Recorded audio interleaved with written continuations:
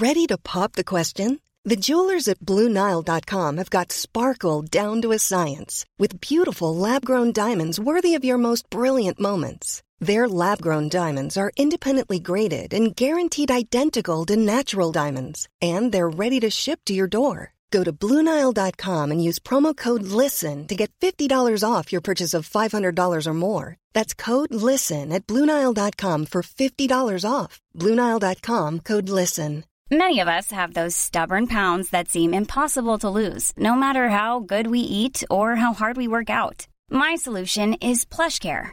PlushCare is a leading telehealth provider with doctors who are there for you day and night to partner with you in your weight loss journey. They can prescribe FDA-approved weight loss medications like Wegovy and Zepbound for those who qualify. Plus, they accept most insurance plans. To get started, visit plushcare.com/weightloss. That's plushcare.com/weightloss. Hello, everyone, and welcome to Podcast Angsty Zebra. Back in the 20s, we reviewed a very famous TV show.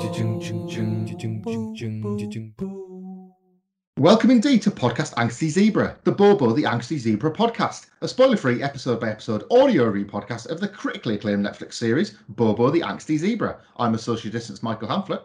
And I'm a socially distanced Adam Nicholas. And Michael, as always, despite a few little detours there, you can call us the front of the plane because we are all business to begin with. You can follow this podcast on Twitter or Instagram at Podcast Horseman. Do please give us a follow, give us a like, give us a share, do whatever you do on social medias when it comes to that, because we like it. And we started a community all to talk about BoJack Horseman and Podcast Horseman, and we like you being a part of it. And if you'd like to follow either of your hosts, you can also do that. You can follow me at It's Adam Nicholas, or you could follow Michael Hamflett at Michael Hamflett. And you can follow this podcast on Apple Podcasts, and you can follow now. They've recently done an update where it's follow instead of subscribe.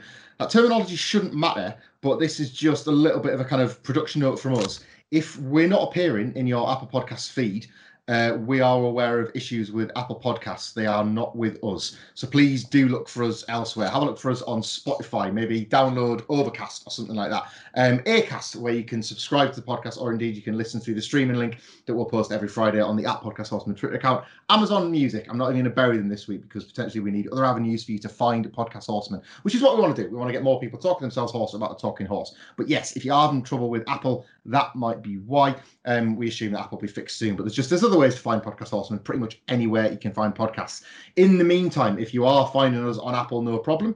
We would love you to leave us a 5-star review through the app. It helps us get up those all-important Apple podcast charts. You can do the same on Spotify, I do believe. Leave us a 5-star review, say something nasty, say something nice, and you have a chance of getting included in our Hollywood Talk of Fame. For new listeners, and as always, if you're new, why are you new here? Get yourself all the way back to episode 1. We would typically induct people into our Hollywood Talk of Fame for the simple act of leaving a 5-star review. We'll read a review out, we'll read your name out at the end of every episode. For season 5, it's Quote Tweet. Every Friday, the link to the episode will go up on the @Podcast Horseman Twitter account.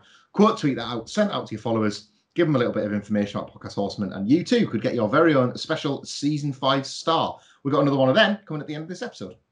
Yes, indeed, we do. And I have heard rumours through the grapevine, although you can never believe the grapevine, Michael, always put little whispers that perhaps this weekend coming soon could be some stars in the sky for some of our Podcast Horseman listeners. But as we all know, the source for that is not 100% reliable because it doesn't come from the horse's mouth. Anyway, speaking of which, let's go to the mouth of Netflix, shall we? That doesn't sound weird at all. For the latest synopsis for this week's episode of BoJack Horseman and indeed Podcast Horseman, we are on season 5, episode 7, titled Int.Sub. Diane's therapist encourages her to set boundaries with BoJack. A missing string cheese ignites a dispute between Todd and Princess Carolyn. And as you might have picked up from during the introduction to this podcast this week, things got a little bit weird and a little bit different this week, Michael. Although maybe not giant barrels of lube weird, but definitely slightly different to the normal pace of things, I think it's fair to say. Yeah, they are not for the most part all what they may seem, but we are about to find out why. We start with two women meeting in Sandro's Place, the Italian restaurant we see all the various regular characters meeting. They're married, they're on a date, and they're talking through their days. One, Mary Beth, is in corporate mediation. The other, Dr. Indira is a therapist, BoJack Horseman's therapist, as it turns out. We learn this because although she won't divulge client information to Mary Beth, she will talk in detail about Bobo the angsty zebra, which takes us into the full episode. It's a very brief cold open, but that teases up for what we're going to get. Dr. Indira starts her story talking about having a session with Diane, or Diana, as she corrects herself to indeed protect, kind of client confidentiality. The Diane character suddenly morphs through the animation into a hybrid of Diane and Princess Diana in the sort of the kind of iconic white dress she wore once with the blonde hair and a tiara in, but with Diane's signature green jacket. In the office, having her therapy, Diane has something Dr. Indira calls the Bobo tape, which of course we all know is BoJack's revelation about everything that happened in New Mexico. She knows it's bad and she is concerned that BoJack hasn't shared with her the intimate details of what exactly is specifically bad about it. She does want to talk, as evidenced through a flashback that we have on set. She's speaking to BoJack and he's not quite right mentally because of Beatrice's death. He's trying to do that thing with everybody where he doesn't want to talk about it and he doesn't want to make it a big deal, then gets furious when nobody wants to talk about it with him and make it a big deal. He tells absolutely everybody on set just to go about the business, normally, but then really petulantly deflects everything to Diane when she actually does try to talk to him about it. He's not being forthright, despite the fact that everything he's doing is effectively a cry for help. Back in the therapy session with Diane, Dr. Indira suggests that she focus on work instead, which results in another cut back to, quote, Diana speaking to Flip, or again, for the sake of a name change, Flippy, who of course is a dolphin, speaking entirely in dolphin, clicks and speaks, but with all the subtitles across the bottom, where he is very much like Flip McVicker. It's quite funny seeing the dolphin delivering Flip's sexist, misogynistic kind of brush-offs to Diane, but through a dolphin lying on the floor, stressed out, full of little clicks and ticks. Flippy, as he is called, gives her a script that says, quote, interior sub, which of course is the episode title, because he was wanting a subway set, but they built an entire submarine set, which has brought the entire film in a film to a standstill. Then, as a result, need to write in a full submarine scene that wasn't part of the story before the set was already built.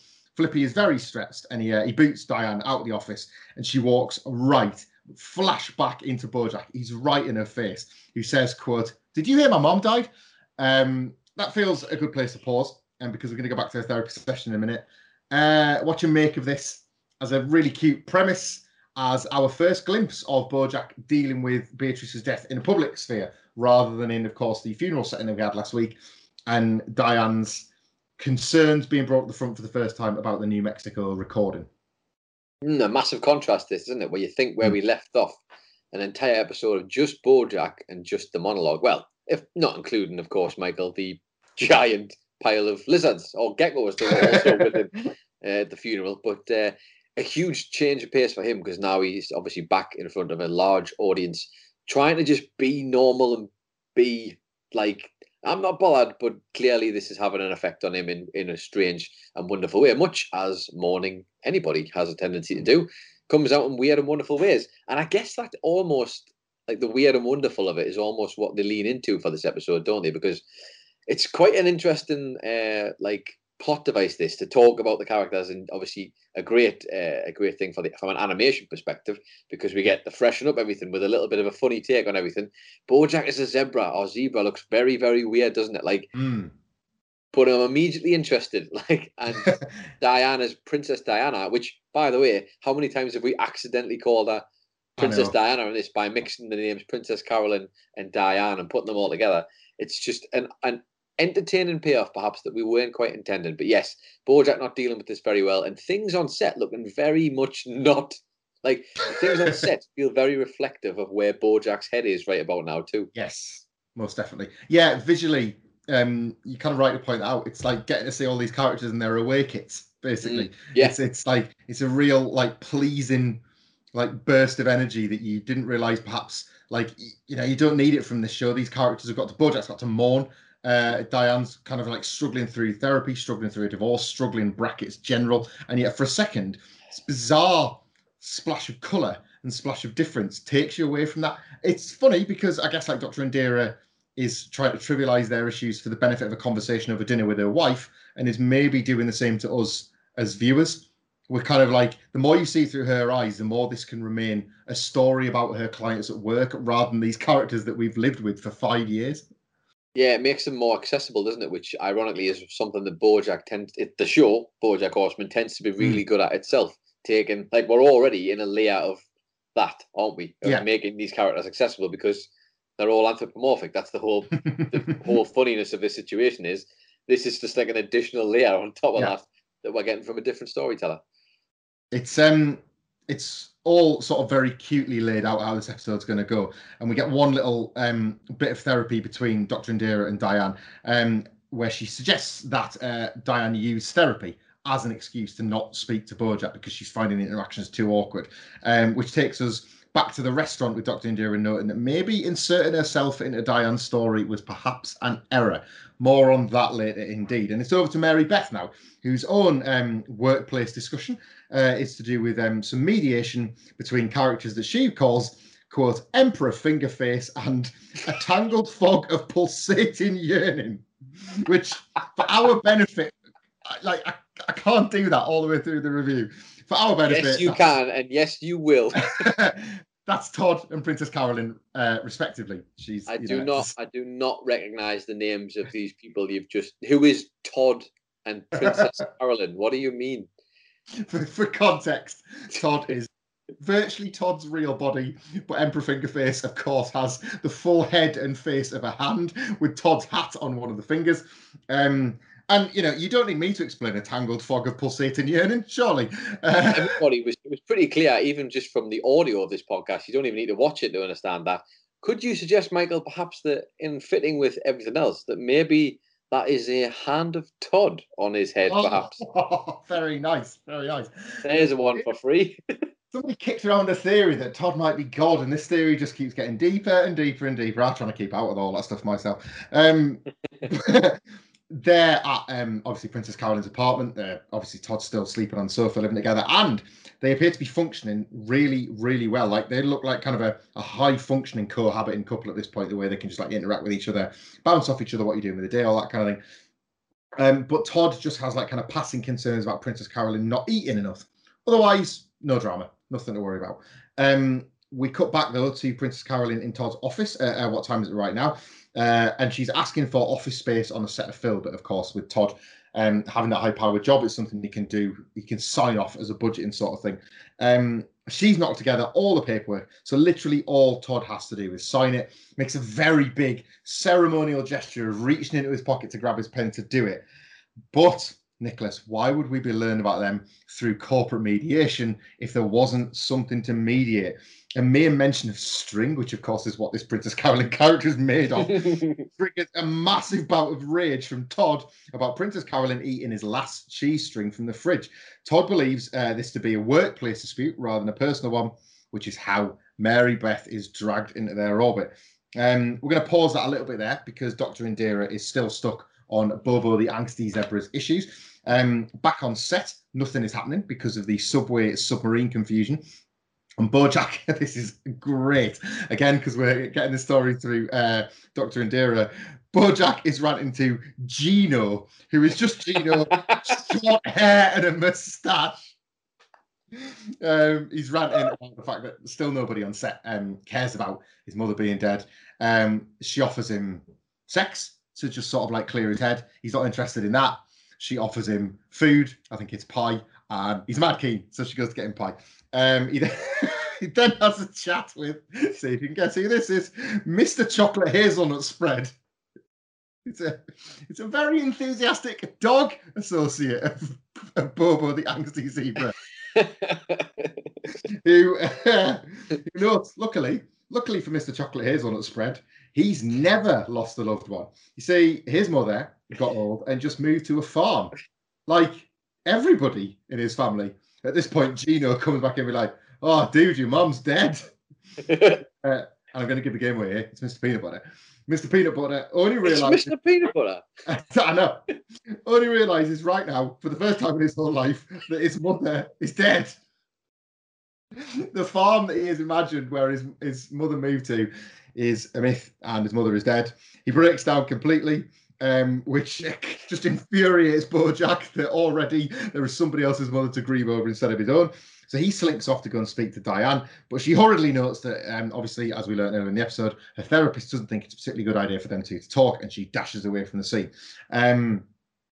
While this is going on, we see like the support growing for Mr. Peanut Butter from all of the colleagues as like Bojack is just left to grumble at his awesome, super efficient grieving. Already he's mastered this thing that Bojack has struggled to deal with for, we're guessing, weeks. And within the space of the 2 minutes that Mr. Peanut Butter has learned about the death of his mother, he's already got the full support of the cast and crew. It's as if he's bought a food truck or something. He's that loved by these people. We'll go briefly back to Mary Beth's cheese string mediation. Of course, now Todd and Princess Carolyn have brought their dispute to her office. Princess Carolyn's less keen, but Todd, being Todd, has basically turned this into a B plot when no plot was necessary. Todd goes into ludicrous detail about waiting a week to eat his cheese string, but when he got there, it was gone. Princess Carolyn reiterates that she didn't eat it. It was probably just Todd. But then Todd notes that she, quote, drifts around like she owns the place, suggesting that there might actually be a little bit more to this than just cheese strings, even though she does literally own the place.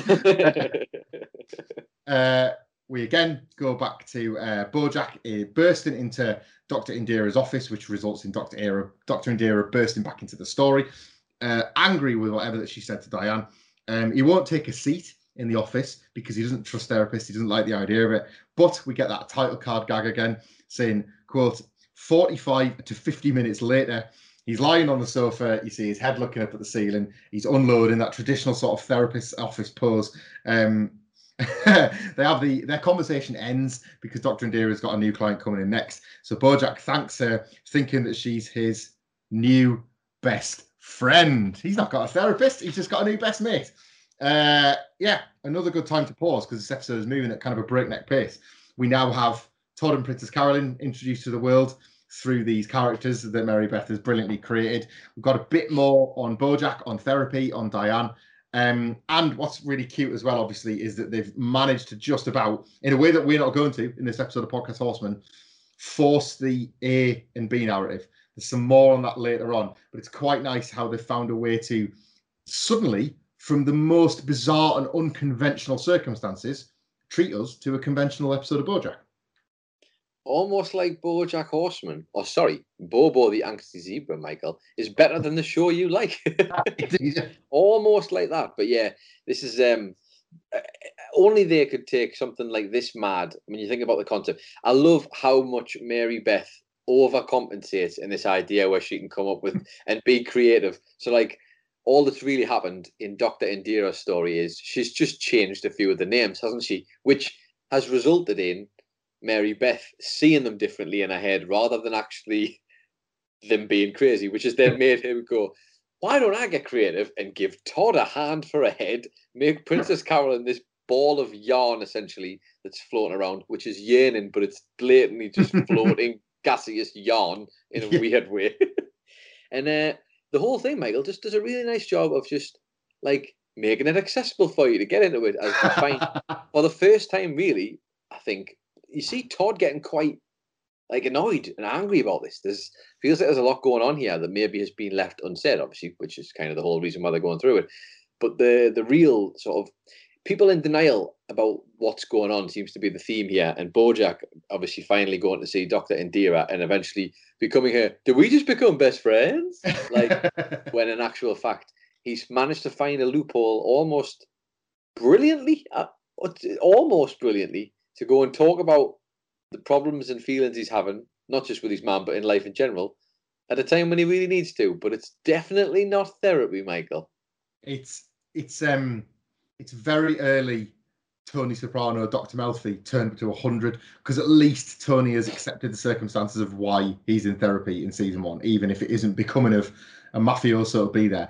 Bojack or Bobo believes himself to be exactly the same, somebody above it as a principle. He doesn't really believe in it as a concept. He doesn't trust any of it, and he's so like egotistical, I guess, and he's so vain that it's actually the perfect destination for him. It's Mm. why 45 to 50 minutes go by in such a daze, and he could have kept talking all day, laid back on that sofa.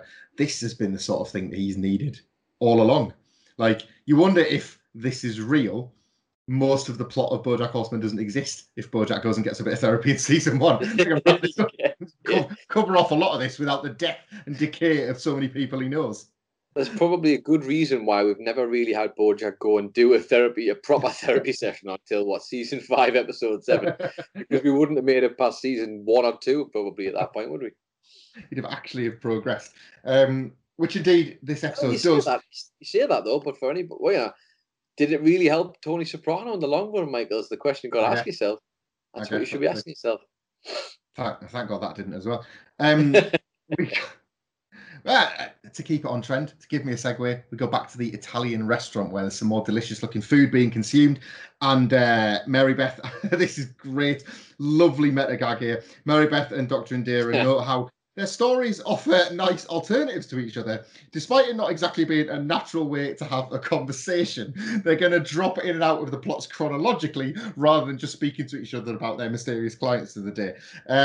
It's back to the Filbert set we go, because as they've kind of established at this point, one is more of an A plot than a B plot in terms of our conversation. Where Bobo, the angsty zebra, is noting to Princess Diana that he's made a new best friend in Dr. Indira. Diane is understandably very, very rattled by this. Imagine her needing her therapist just for her and not sharing her with BoJack.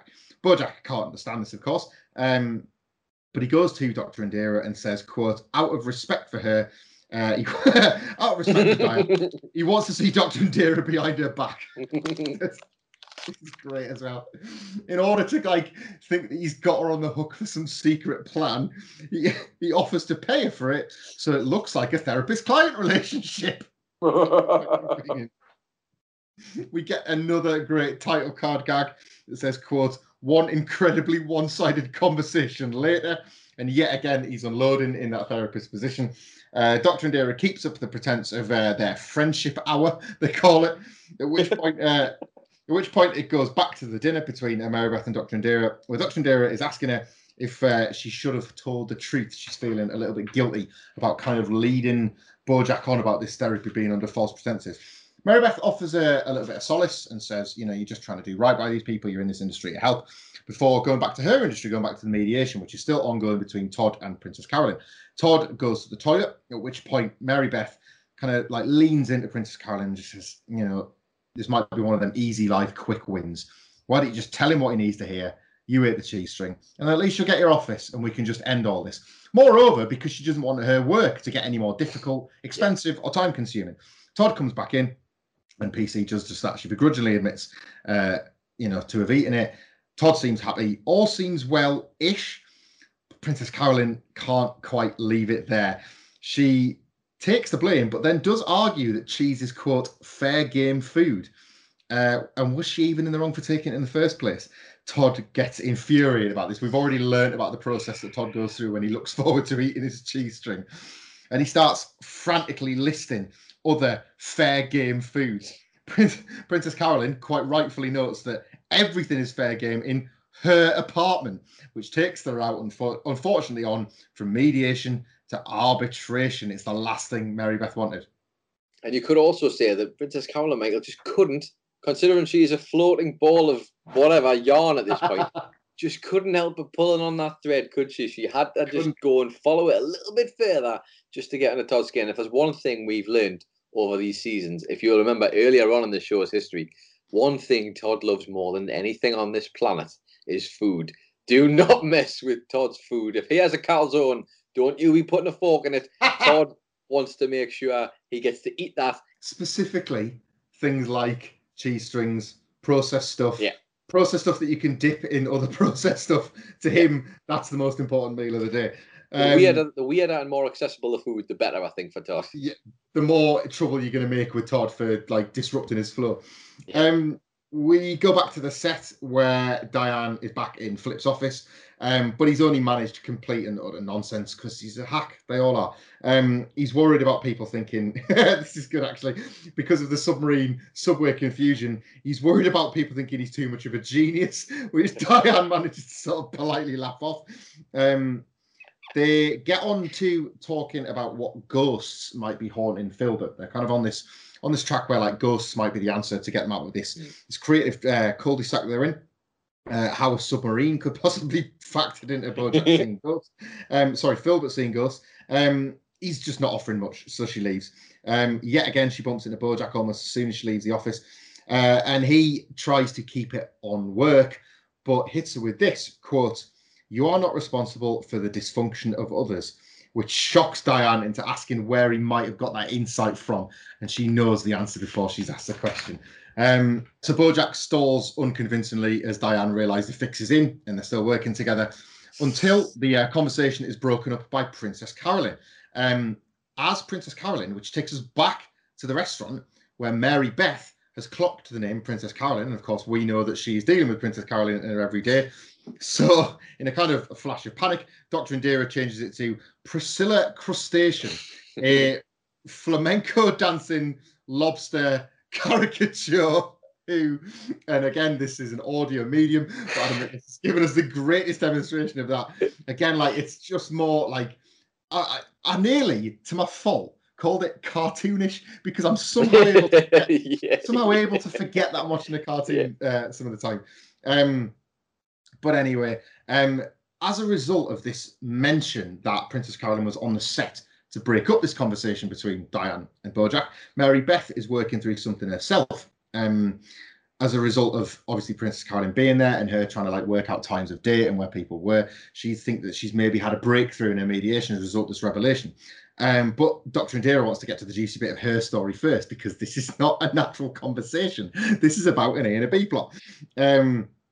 Diane breaks in to a Bojack therapy session with Dr. Indira to like have this all out in the open. She's devastated and furious. But Bojack protests that he wanted to speak to her but can't. He's disappointed that he couldn't use her friend and instead he's had to go to her friend's therapist. Dr. Indira tries to mediate between the two of them, but Diane notes that it doesn't feel like a safe space anymore. It doesn't feel like a place where she can be honest. Dr. Indira surprisingly then says that their time is done. Their relationship is over. She suggests that these are boundaries, that it's good for Diane to have actually finally set. It's been a long time that they've been talking together, but now maybe she can go and finally live her life because she's had a breakthrough that Dr. Indira hasn't seen before this very moment.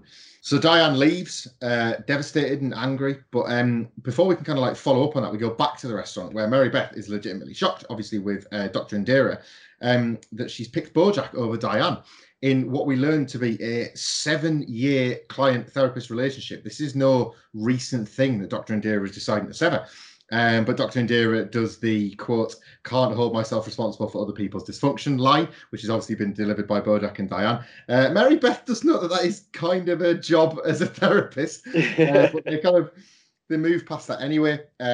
She sort of follows up by saying that, like, Dr. Indira follows up by saying that she can at least actually help Bojack, which is kind of the tacit implication that maybe she can't help Diane anymore. But that cuts to Bojack binning off Dr. Indira himself.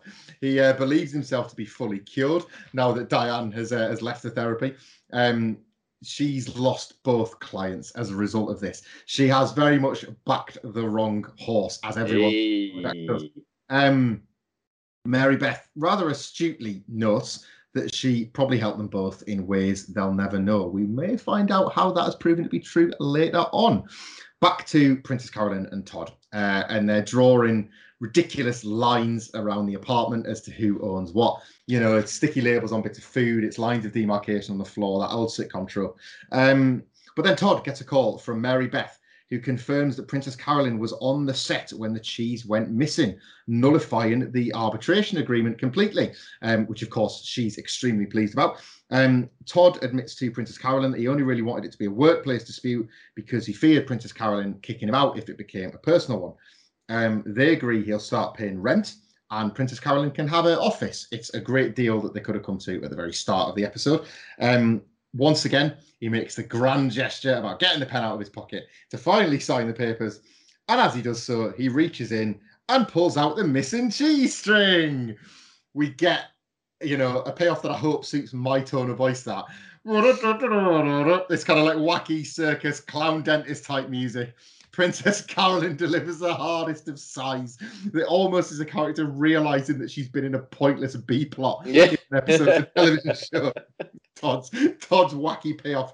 She's been sucked into that vortex. But of course, it's more serious back in the world of Diane and Bojack. Diane visits Bojack. I should point out now, Diane visits Bojack. We are no longer being told the story through Dr. Indira. We are back living the lives of the characters.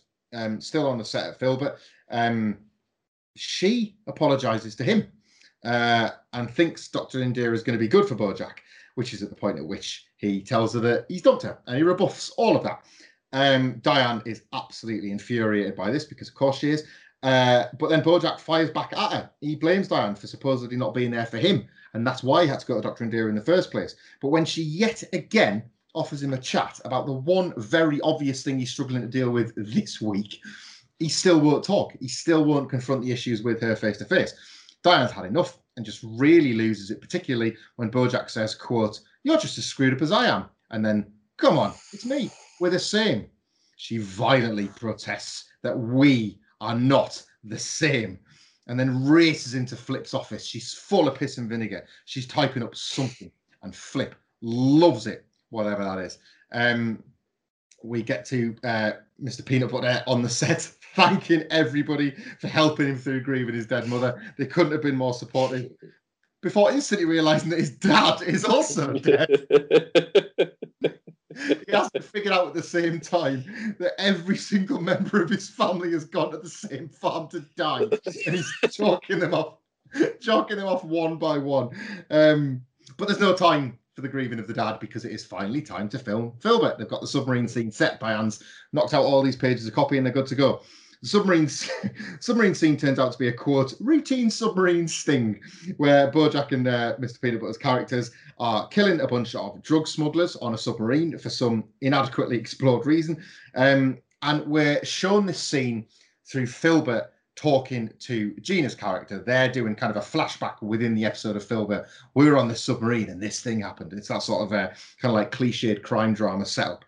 They find themselves... Bojack finds himself specifically having to save a young girl from these drug smugglers. Turns out they weren't just smuggling drugs, they were smuggling her as well.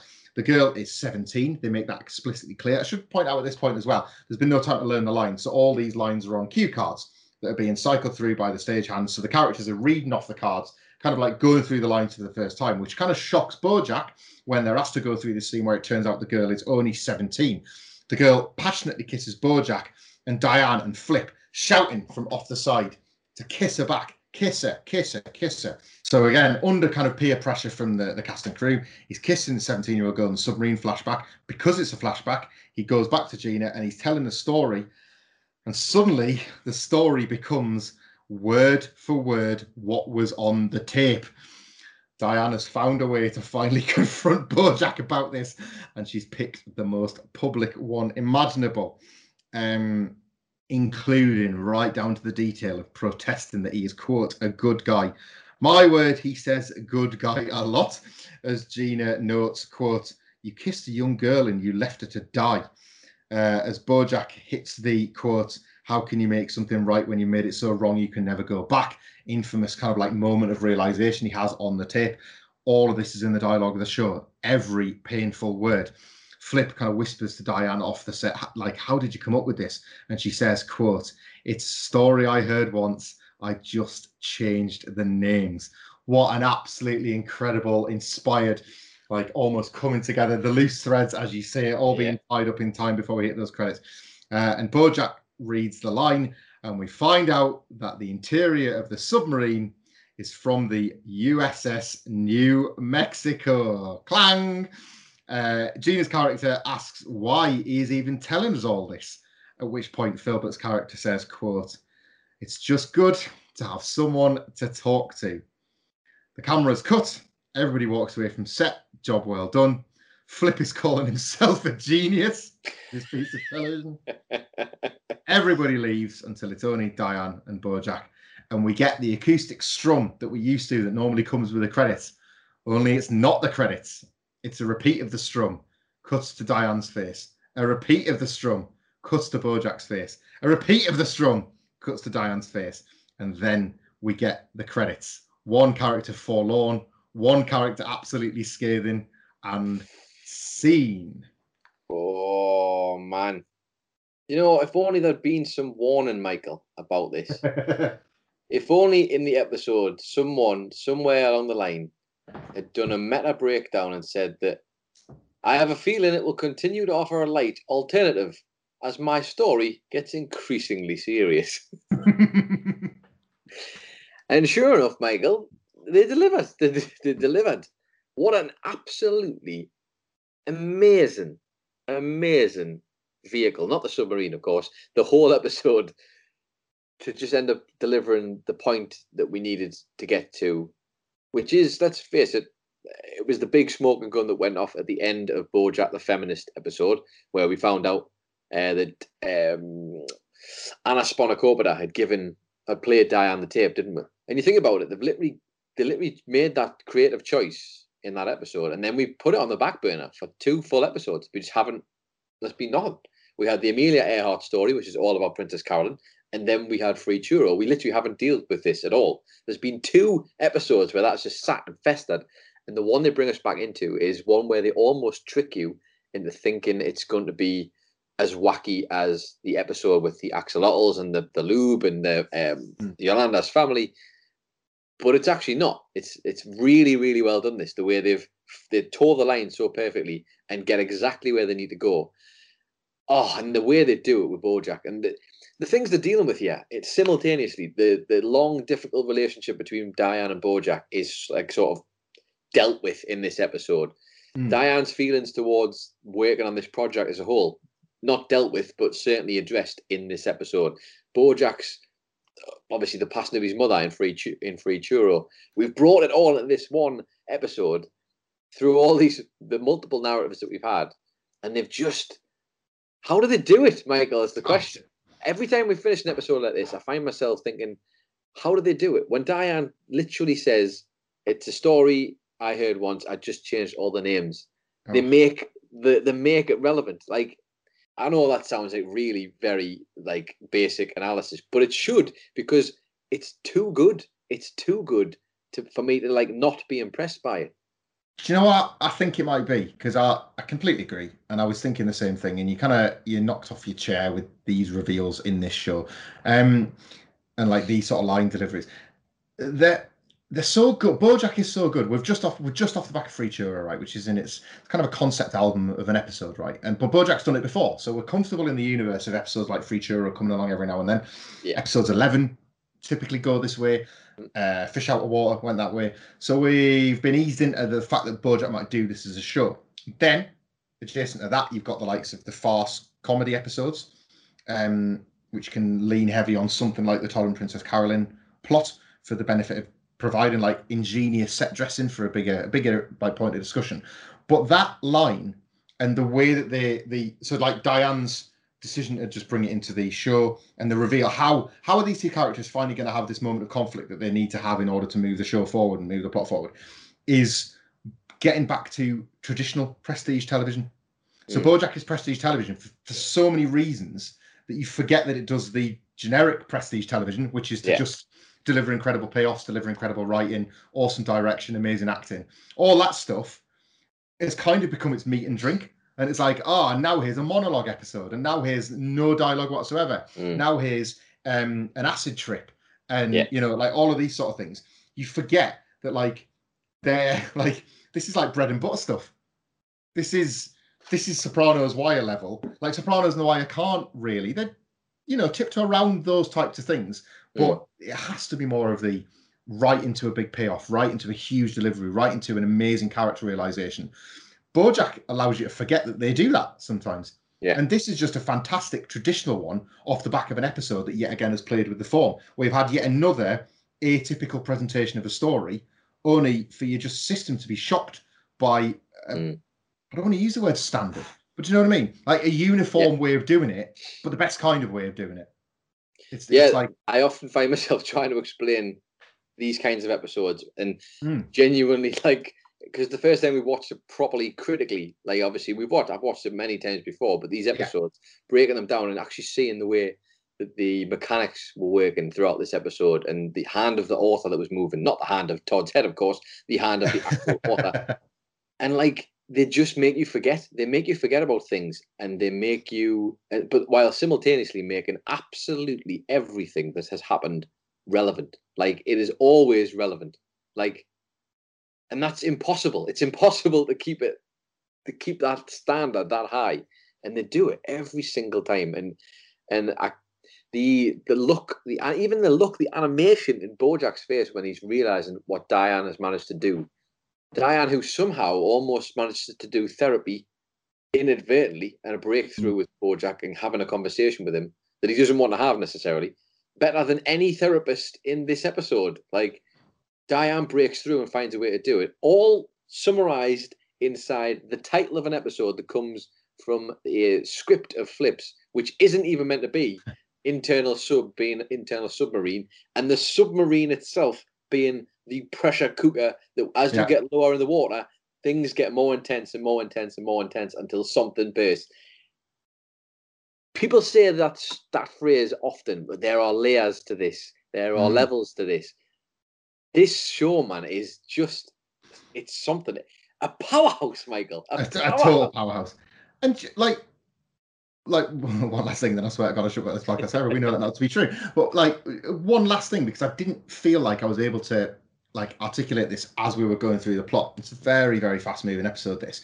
You are so not permitted, because of time constraints, to be enraged on Diane's behalf that Bojack has come in and like get the timestamp ready, like up an enormous, like, significant part of her personal life in that what a piece of shit, like, move to steal someone's therapist. And like, it's there's a Men in Hollywood commentary there, there's a Bojack the selfish arsehole commentary there, there's a power dynamics thing there, there's like so much to it, but it's infuriating. It's absolutely infuriating on Diane's behalf. So you're feeling that anger, and then she gets that anger out, and she, like, that is as her coping mechanism for her anger. You are sort of, like, parity's restored a little bit by the end, isn't it? Like, he had that coming in more ways than just the obvious.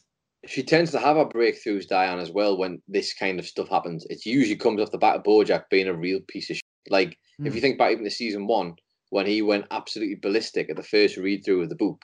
Yeah. And she ends up putting some of it online as just almost like a reactive way to get back at him for being such an arsehole about it. And it ends up being something great. But this is a breakthrough for Diane. It's going to be, unfortunately, whether he wants it or not, it's going to have to be a breakthrough for Bojack, because it's a reaction to having to physically come to grips with this is now known. Or he knows, even though the people who are doing the show still don't. That's the even better part about this. The people who are actually doing Filbert don't know what this means. Yeah.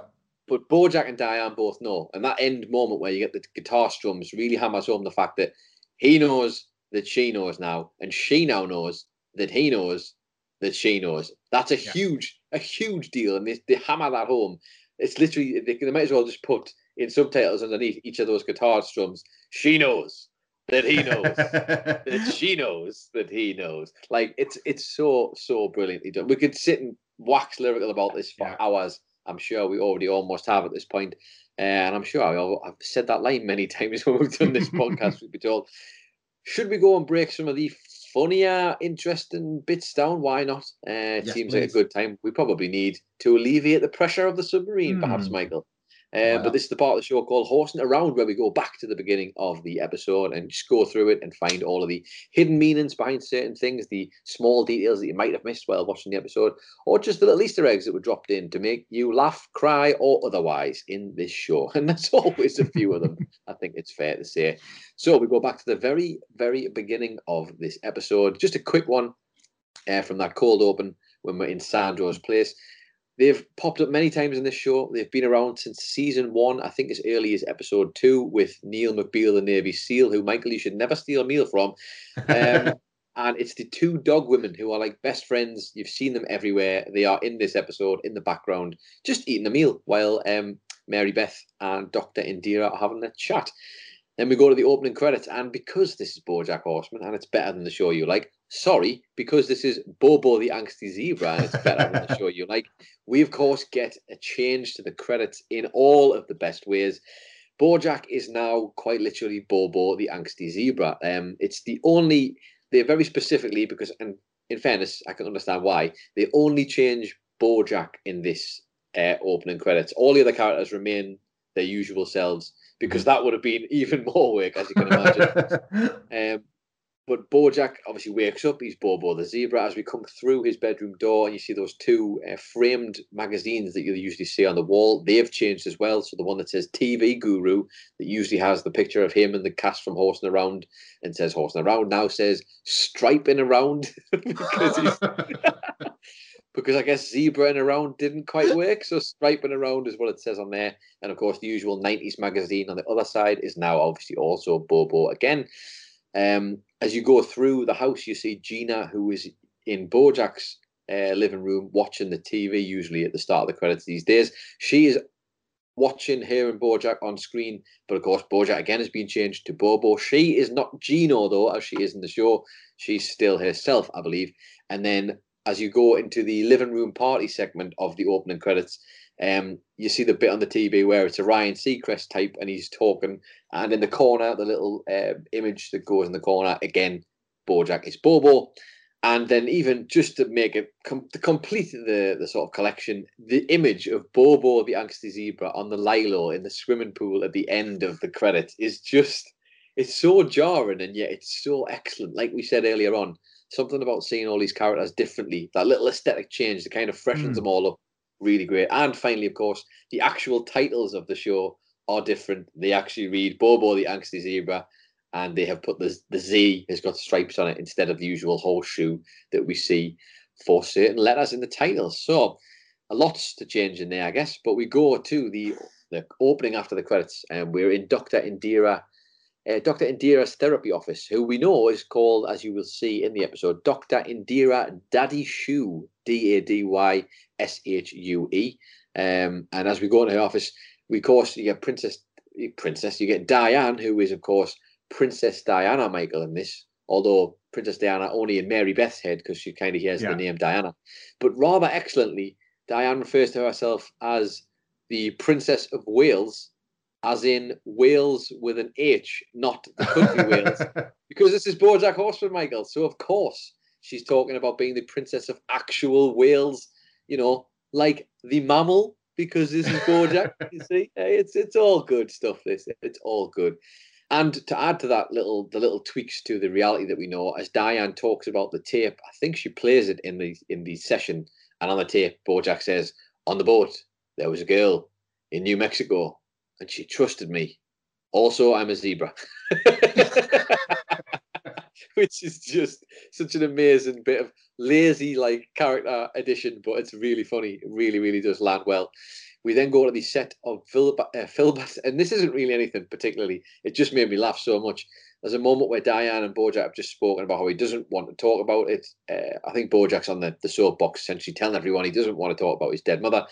Diane walks to catering to grab a muffin, and as she turns around with the muffin, BoJack is literally just stood there. So she walks into BoJack, which then pushes the muffin into her face and completely squashes the blueberry muffin in her face. It's an amazing visual, really funny little bit of animation, cartoon-esque, in a world that seems to have gone mad in this episode. We go into Flippy's office now, who is, of course, a dolphin, which is just great because they add a PY to the end of his name, and it seems like a natural progression. Flip the dolphin. Obviously, all the time he talks in the episode, he talks in dolphin speak with little subtitles below. But brilliantly, his subtitles read as follow when he's first talking to Diane.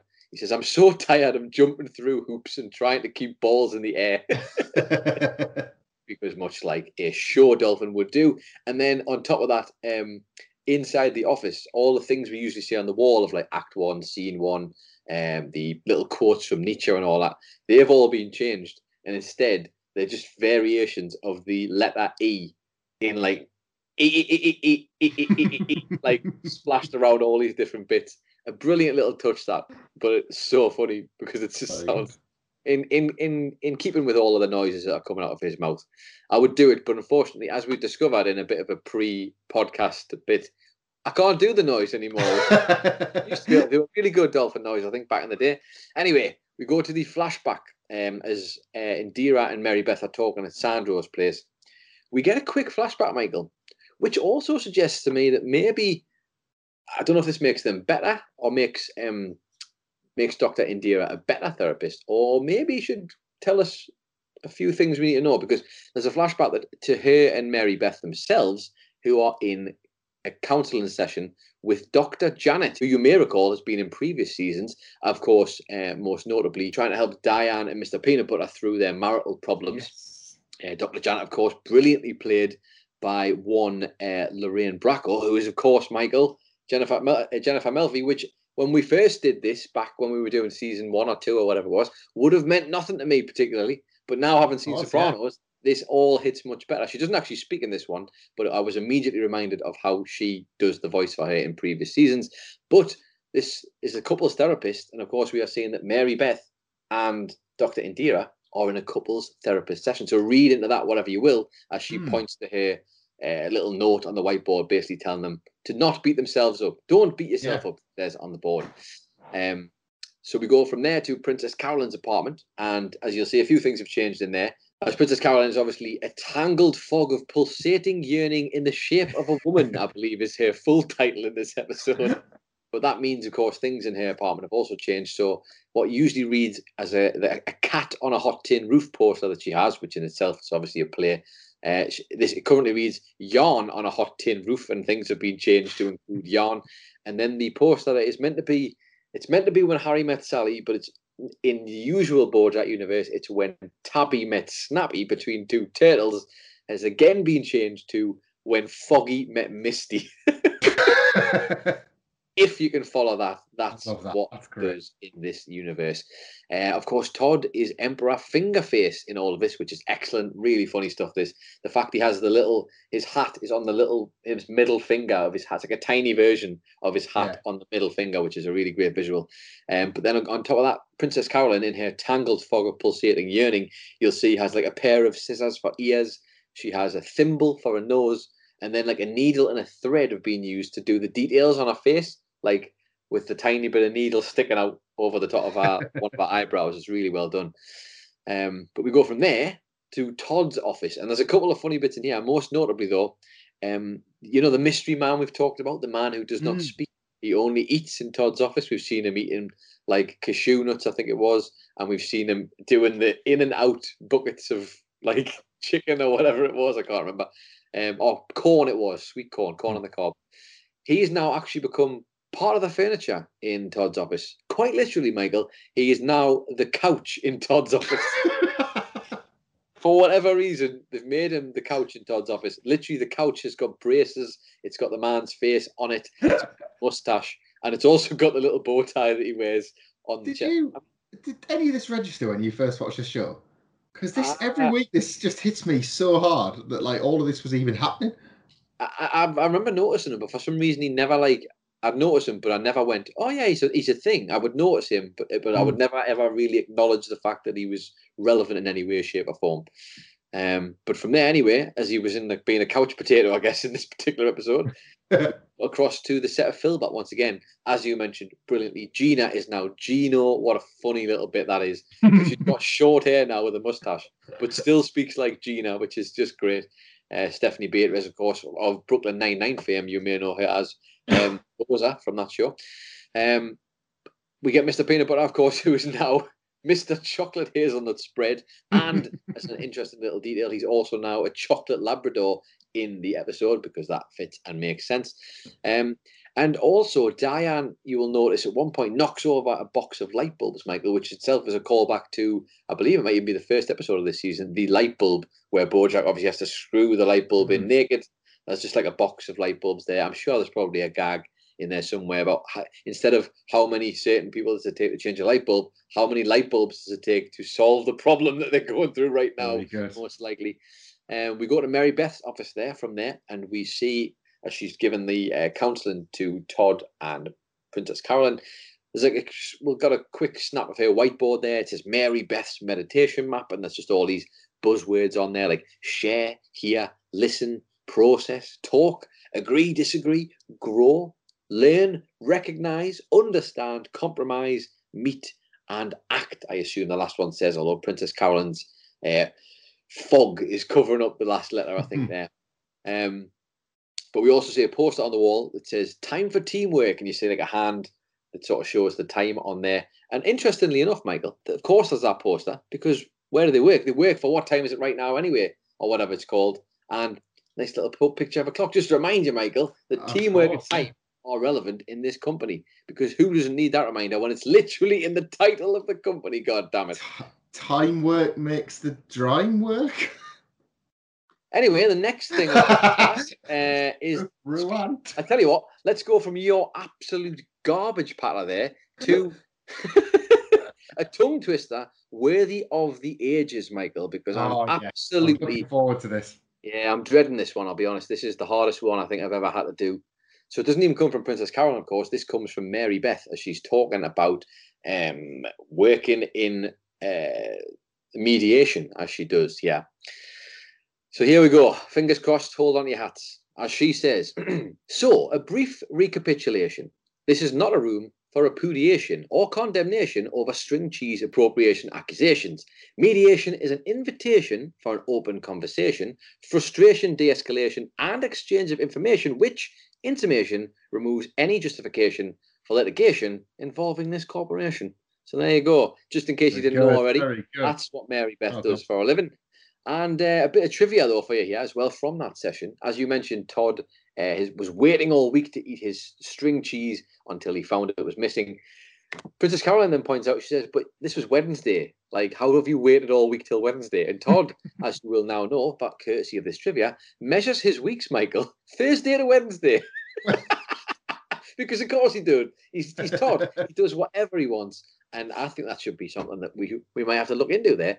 What day does that mean your weekend is? Is that your weekend is then Tuesday and Wednesday, technically? Or does it mean it's Monday and Tuesday? I don't know. That sounds like a problem for someone far more intelligent than us. But then also, brilliantly, in this same mediation session, when Mary Beth asks Todd, can we use I statements, please, for God's sake? And then Todd basically says, aye, you took my cheese. Magical stuff, this. We could from there, though, across to Sandro's place. And I have already mentioned that amazing meta breakdown, but I'll just run you through it again that they do in the conversation. They say there's definitely more to your story than there is to mine. Mine's more like a secondary story, a B story, if you will, Michael. I have a feeling it will continue to offer a light alternative as my story gets increasingly serious, Dr. Indira says, before Mary Beth says, let's continue to switch back and forth between our stories, pausing at their most interesting moments. That feels like the most natural way to have a conversation. What is she doing? Listening to our podcast, goddammit. So great, this one. Yeah, so fantastic stuff. And it never feels out of place, the meta breakdowns. They always find the line and just walk on it ever so carefully. We go from here, though, to Dr. Indira's office. And I just thought there's this brilliant line here. They've been hammering this home a bit throughout the series so far, throughout this season, rather. And Bojack continually struggling with the fact that literally the whole show is in a house that looks just like his. He's waking up. He doesn't know what day it is. He says here, and obviously you've got to take into account as well, he is now on medication, of course, so he's back, isn't he? Which we kind of forget about, but that is something he's going through. He says to Dr. Indira, so in my dreams, I'm Philbat, and sometimes when I wake up, I don't know if I'm Philbat or me, or if I'm still dreaming, which just sounds like the kind of thing that Bojack would get himself into this because of the life that he leads. But how hard must that be if you're an actor and you're trying to like balance all that around? And then you've got the problem he has with the fact that he's having medication every day. And then you got the problem, he's just Bojack Horseman, a stupid piece of shit, which is never easy to handle. Anyway, we go from there to Sandro's place once again. And Dr. Indira, while talking to Mary Beth, drops some real bars here, Michael. She says, I'm a therapist, a doctor heals, a DJ spins, and Jessica Chastain takes whatever gigs that Amy Adams says no to. And immediately your brain does the math and goes, yeah, I think that checks out. Yeah, checks out. We get a little flashback, though, brilliantly when Mary Beth is telling her side of the story. She's talking to Princess Caroline when she's trying to convince her to tell a little white lie to Todd. And she sort of says, I tell white lies to my partner all the time, which, again, might suggest why they were both seeing Dr. Janet earlier in that little flashback. But brilliantly, we get the flashback within the flashback of the weirdness where she says she's changed the name of her own partner, Dr. Indira, to Dr. Underwear. And Mary Beth is just sat at a bar having a conversation with a floating pair of underpants that has like an Amy Winehouse-esque hair beehive. And she's sort of saying, I really like your new hairstyle, honey. Which gets bollocked in real life by Indira, who's like, wait, you didn't actually like my hair, did you? Brilliant stuff. Dr. It's like Underwear, man. It's Dr. just Underwear. So unnecessary. And we wonder who wears the pants, Michael. Well, I think it's just Beyonce. We go from there, though, back to Mary Beth's office once again in the middle of her story. And as this whole thing between Todd and Princess Carolyn starts to escalate, and they talk about food more specifically, what is fair play food or fair game food and what isn't, Todd, in his anger, gets the pen and starts drawing on the whiteboard. He starts rattling off what foods may or may not be fair game food. Hilariously, though, because of the names of the foods that he drops, he's just drawing circles, but continually bigger circles on the board. So it says, like, grapes, eggs, pie. And each time he draws a circle, it gets a little bit bigger before he cuts the pie up and then shows how the slices would be fair game, but a full pie wouldn't be fair game. But then brilliantly, and this is just another tiny detail this show does, but does better than anybody, Todd uses his hand, which ironically, as we all know, is his face in this whole episode, to wipe off the parts of the pie as he's turning it into like a slice of pie instead of the full pie that he'd drawn. And I don't know if you've ever wiped something off a whiteboard, Michael, with your hand, but you know when you get those little bits of like the fragments of whiteboard, well, he just has them on his hand for the rest of that little conversation. And it's like on his face in this point. And the little I saw that, yeah. Such a beautiful detail because that I have experienced that firsthand, quite literally. It does stay on you. And the way they've animated it and illustrated it looks just so perfectly good.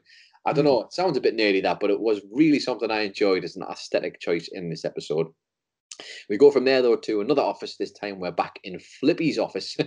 And I just thought we should take a moment, Michael, to really appreciate the artistic brilliance of Flippy, because he is producing some incredible work here. And as Diane reads the work that he's been doing since the last time she spoke to him, I think you'll agree he's making some huge strides forward. She reads it out. Interior sub, Filbert, flap, flippy flap, fart barf, barf me a river, fart bag. At which point, Flippy says to Diane in a series of like dolphin barks or whatever they are, is this anything?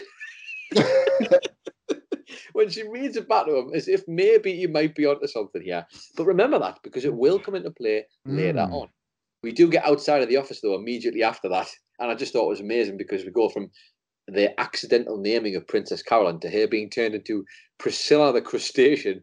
And I wish, like, watch the episode, obviously, as always, with BoJack Horseman, because the way they do this, I don't know, she comes out, Princess Carolyn, she goes from being Princess Carolyn to being a flamenco dancing pink crab who is essentially using her claws to dance her way into the scene while she's talking and back out. And it was just so good. It really cracked me up, that, because she went from nothing to something hilarious in a matter of seconds. But we go from Flip's office outside, we go across to Dr. Indira's office once again. And brilliantly, as Diane and Indira are kind of terminating their relationship as therapist and client, it was going to happen at some point. Someone had to do it. Elton John's been on, Michael. He's still standing because he pops in as Indira says, live your life, Diana, like a candle in the wind. Because, of course, we had to make reference to that. Yeah. And then we go from there to outside of Sandro's place. The Indira and Mary Beth have finished up their meal, and Mary Beth is having that breakthrough where she realizes that Princess Carolyn can't possibly have been the one who took the string cheese, but she's on the phone to Todd, and she steals a line from her partner, but gives it a bit of a twist, Michael, and you'll see what I mean in just a second. She says to Todd on the phone after he says, oh, thank you very much for sorting this. And she's like, well, a doctor heals, a DJ spins, and Bryce Dallas Howard takes the gigs as Jessica Chastain says no to, and Mary Beth mediates. It's almost like she's suggesting that a bunch of ginger white women in Hollywood are interchangeable. I wouldn't want to personally comment on that, but that sounds like what she might be saying. I want the continuation of that joke forever. Me too. Well. Me into who's next on the list at Podcast Horseman. Who have in that category? Not that we like to typecast everybody, of course, but it is a funny joke nonetheless. We go from there to Princess Carolyn's apartment, and I love this. Todd will always find a way to make me laugh in this show, but this in particular really did make me laugh, because imagine how old Todd is at this point in his life, right? He's done a lot of great things, Todd. Todd has been a millionaire, Michael, let's not forget. Yeah. Done a lot of great things. But one thing he's never done, Michael, is had to pay, I believe it's pronounced, rent. He is, of course, referring to rent, but Todd has never in his life had to interact with the term rent and almost pronounces it in a French way when he says it to Princess Carolyn. It's just so funny, this. Rent? Todd, I don't know how old he must be, but the fact that he's never done that really did crack me up. Yeah. But we go from Princess Carolyn's apartment for the last little run here onto the set of Filbert. And brilliantly, Michael, as I wasn't joking, when I said the Flippy in this case, had come up with some really great work. Because what is the line that Mr. Peanut Butter says when Diane has finally had her breakthrough and written the script as he shot a bunch of people to death inside the submarine? Mr. Peanut Butter says, "Barf me a river, fart bags." Unbelievable dialogue. Diane has somehow managed to take the utter, and ironically, it's Peanut Butter that says it, the utter dog shit that has come out with, and she's actually turned it into something usable in this episode. That's how good the women of Hollywood are, Michael. All the men are absolute hacks in this show. Anyway, from there, of course, after Flip is watching it all unfold on screen and is amazed at what's happening. You mentioned earlier, he says to Diane, "How did you come up with all this?" And she, of course, says, "It's a story I heard once. I just changed all the names," which is literally this entire episode. And my God, this show really is better than you like. Only to be capped off, of course, by Flip walking away at the end of a day that was ultimately one of his worst days on set, saying, "I'm a genius," as he walks away, thinking he has done it all because he's an absolute hack, Michael. Unbelievable stuff this week. Really, really good, really funny, but also really, really detailed in a way that I just love whenever I get an episode like this to kind of dive into. But that's everything from this week's installment of Horsing Around. But as always, Michael, do you want to check with the sponsors? I'll let you check with the sponsors 1 second. What do you reckon? What do they say? Do the sponsors say we can do it or not? Yeah, I think we've had a word from the sponsors. It sounds good.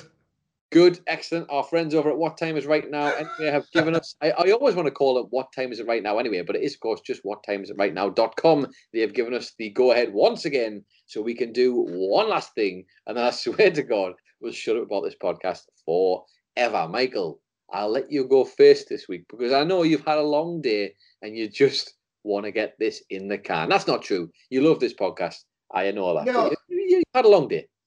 Mine, like indeed myself, is just big and stupid. I like that obviously Flip is Flippy because of Flipper, Flippy, Dolphin, etc., etc., etc. But in a way, I think it's quite nice that it actually reveals him to be far closer to the truth than the other characters. He is very literally, I suppose they're not a fish, are they? But the fish out of water. He is struggling on land outside of his comfort zone, which is Flip. In this way, he's a hack. He's no good at this. Way, way, way out of his depth.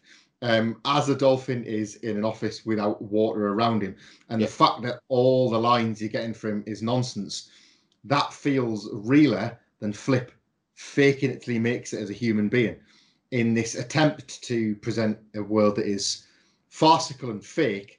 They've actually found a truer version of Flip than the one that turns up for work every day on the Filbert set. I think arguably the one in the version of him that we get in this episode might actually be more, might actually offer more than what Flip McVicker himself has offered since we started his journey in this show. Nevertheless, though, if you want to talk about something that's a brilliant little bit of detail, and this is the kind of detail, Michael, I absolutely go crazy for this. It's a really good one, this. Now, as you recall, Michael, if we go back to season 5, episode 3, Planned Obsolescence, of course, where Todd goes round to Yolanda's house.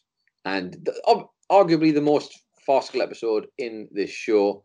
To this point, certainly. One, you and I both. It landed and it didn't land. It had its moments. Although I will say, actually, feels like a weird type of segue here, but when we did get some DMs in the Podcast Horseman DMs about this, there was an excellent take about this, which I think actually might have opened my eyes to a little bit more about just how intrusive people talking about sex is, and not taking into consideration people who don't actually ever talk about or want to think about having sex in terms of the asexual world. Like, think about the way our world is tailored. That's what the episode is supposed to kind of highlight, the real intense nature, because it's everywhere. It's literally everywhere. And if you don't want to talk about it, tough shit, because someone's going to make you want to talk about it. Anyway, that is all a segue. And thank you, by the way, to everybody who does those DMs. We do enjoy them. A segue away from my one last thing, though, because we do go back to that episode. What happens in that episode, Michael? The barrel of lube, the family heirloom of lube, falls open. And at one point, during the madness, Todd takes off his shoe in an attempt to try and plug up the barrel, doesn't he? I think he doesn't want to use his penis, so he thinks about maybe using something else. He tries to use his shoe. It all goes a bit wrong. They all go flying because of the lube. Todd ends up going scarpering everywhere, all sorts of different places. And then, at the start of this episode, when Todd and Princess Carolyn are in the house, Princess Carolyn says, "Oh, better get ready," chucks him his shoes. And as she chucks him his shoes, Michael, Todd catches him, and you will notice that Todd now has one black shoe and one brown shoe, Michael.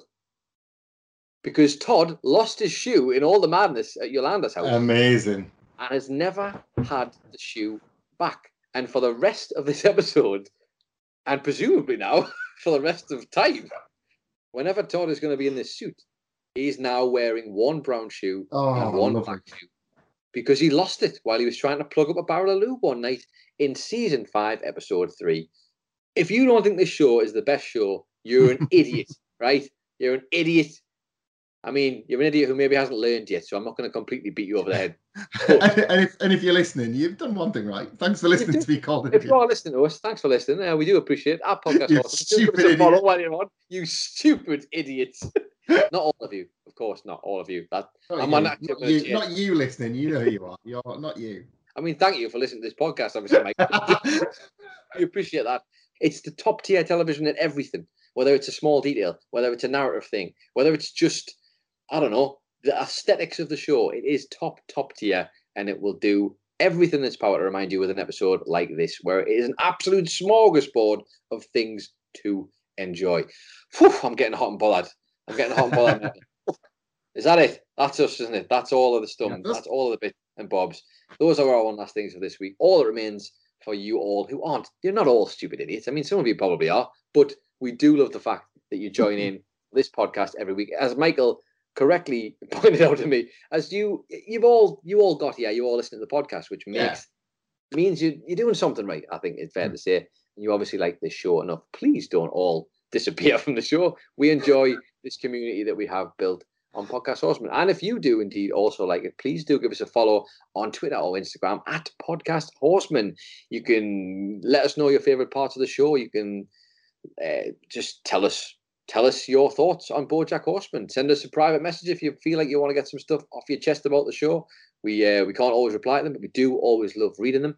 And yeah, in general, if you just want to have some sort of discourse about your favorite talking horse and talk yourself horse about everyone's favorite talking horse, please do that. You can also follow either of your hosts if you would like on Twitter or Instagram. You can follow me at It's Adam Nicholas, or you can follow Michael Hamflett at Michael Hamflett. You can get this podcast on Apple Podcasts, where we would like you to follow. I believe that's now, not subscribe. On Spotify, where you can follow there as well. On Amazon Music, where just like, don't waste your money on frivolous stuff because the world's going back to normal and you're going to have less of it to spend soon. So listen to a podcast instead. Go for hours. On Acast, where you can subscribe and where you can stream, all that sort of good stuff. Pretty much anywhere you can find podcasts. I've recently discovered Overcast. I'm going to give them a free plug because I really like Overcast as a podcast app. You can find us on there as well. I checked. It was my first subscription on there. Pretty much anywhere you can get them, you can get Podcast Horseman, including on the tweet every Friday that we send out to announce the new episode being live on the Podcast Horseman Twitter feed. That's an embedded Acast link where you can listen to it through there if you prefer. And that ties us quite nicely to our Hollywood Talk of Fame. Ordinarily, we would love you to send your 5-star reviews from Apple or Spotify something nasty, something nice, whatever, just get it in the text box, give us 5 stars, and we'll read it out on the podcast, and you will get your very own star on our Hollywood Talk of Fame, but not for season 5. For season 5, we're doing something a little bit different. We're looking for quote tweets. It's been a great way for us to build our impressions a little bit through Twitter, to get a little bit of extra conversation going on, a little bit of the podcast getting shared. If you want to quote tweet that link that goes out on a Friday, share it with your followers, talk a little bit about the podcast. We would love and appreciate that. And you too will get your very own special season 5 star, which is exactly what Cameron Beadle did. That's at Cameron_Beadle. They shared the following. BoJack Horseman podcasters, what do they know? Do they know things? Let's find out. And what's great here is Cameron in the tweet has obviously put the abbreviation in for people just to make it a lot simpler. Of course, that is brackets BHPWDTKDTKTLFO, close brackets. Fantastic pod with 2 absolute legends talking themselves hoarse about the talking horse. Thanks for getting me to be a fan of the show, guys. Keep up the great work. Cameron, thanks very much for that. Thank you for telling us that you got into BoJack Horseman. What a great result. I hope it's been as satisfying for you to watch as it has been for us, and indeed you're enjoying the podcast. A season 5 star on the Hollywood Talk of Fame will be winging its way to you over our socials very soon. And what was that abbreviation again, Michael? That was BHPWDTKDTKTLFO. God, I used to love doing that to you in season 2, man. That was one of my favourite things to do to you, just to wind you up a little bit more and make sure you were paying attention. Rifling through page to page of my notes to find the last time I wrote it down. Furiously scowling at me as we were doing these. You don't know the scowls I got when I used to ask for that. Yes, thank you for everybody who does send us those 5-star reviews. And as I said, we will be aiming to get some out. If not this week, then next week at the absolute latest. But I think it's going to be this weekend. So keep an eye out for those. I look forward to completely forgetting about that and getting all your abusive messages on Twitter. It's my favourite. Anyway, let's go to the synopsis for next week's episode and distract you with something shiny before you all come hunting for me. Season 5, episode 8, we will be moving on to. And oh boy, it's a good one. It's not a heavy one, but it is a funny one. It's one of my favourites in terms of the wacky plots that you get. This one is season 5, episode 8, as we said, Mr. Peanut Butter's Booze. At BoJack's 25th annual Halloween party, just let that sink in for a second, Pickles gets a crash course in Mr. Peanut Butter's romantic history and some advice from Diane, who, fresh off a breakthrough with BoJack, apparently isn't finished there, Michael. But if you want to find out what happens in that episode, you will indeed have to come back next week for another episode of both BoJack Horseman and Podcast Horseman. In the meantime, I've been Alan Ficklebitch. I've been Walter Legohead Chuckle Brother Superfan. And this has been Podcast Angsty Zebra.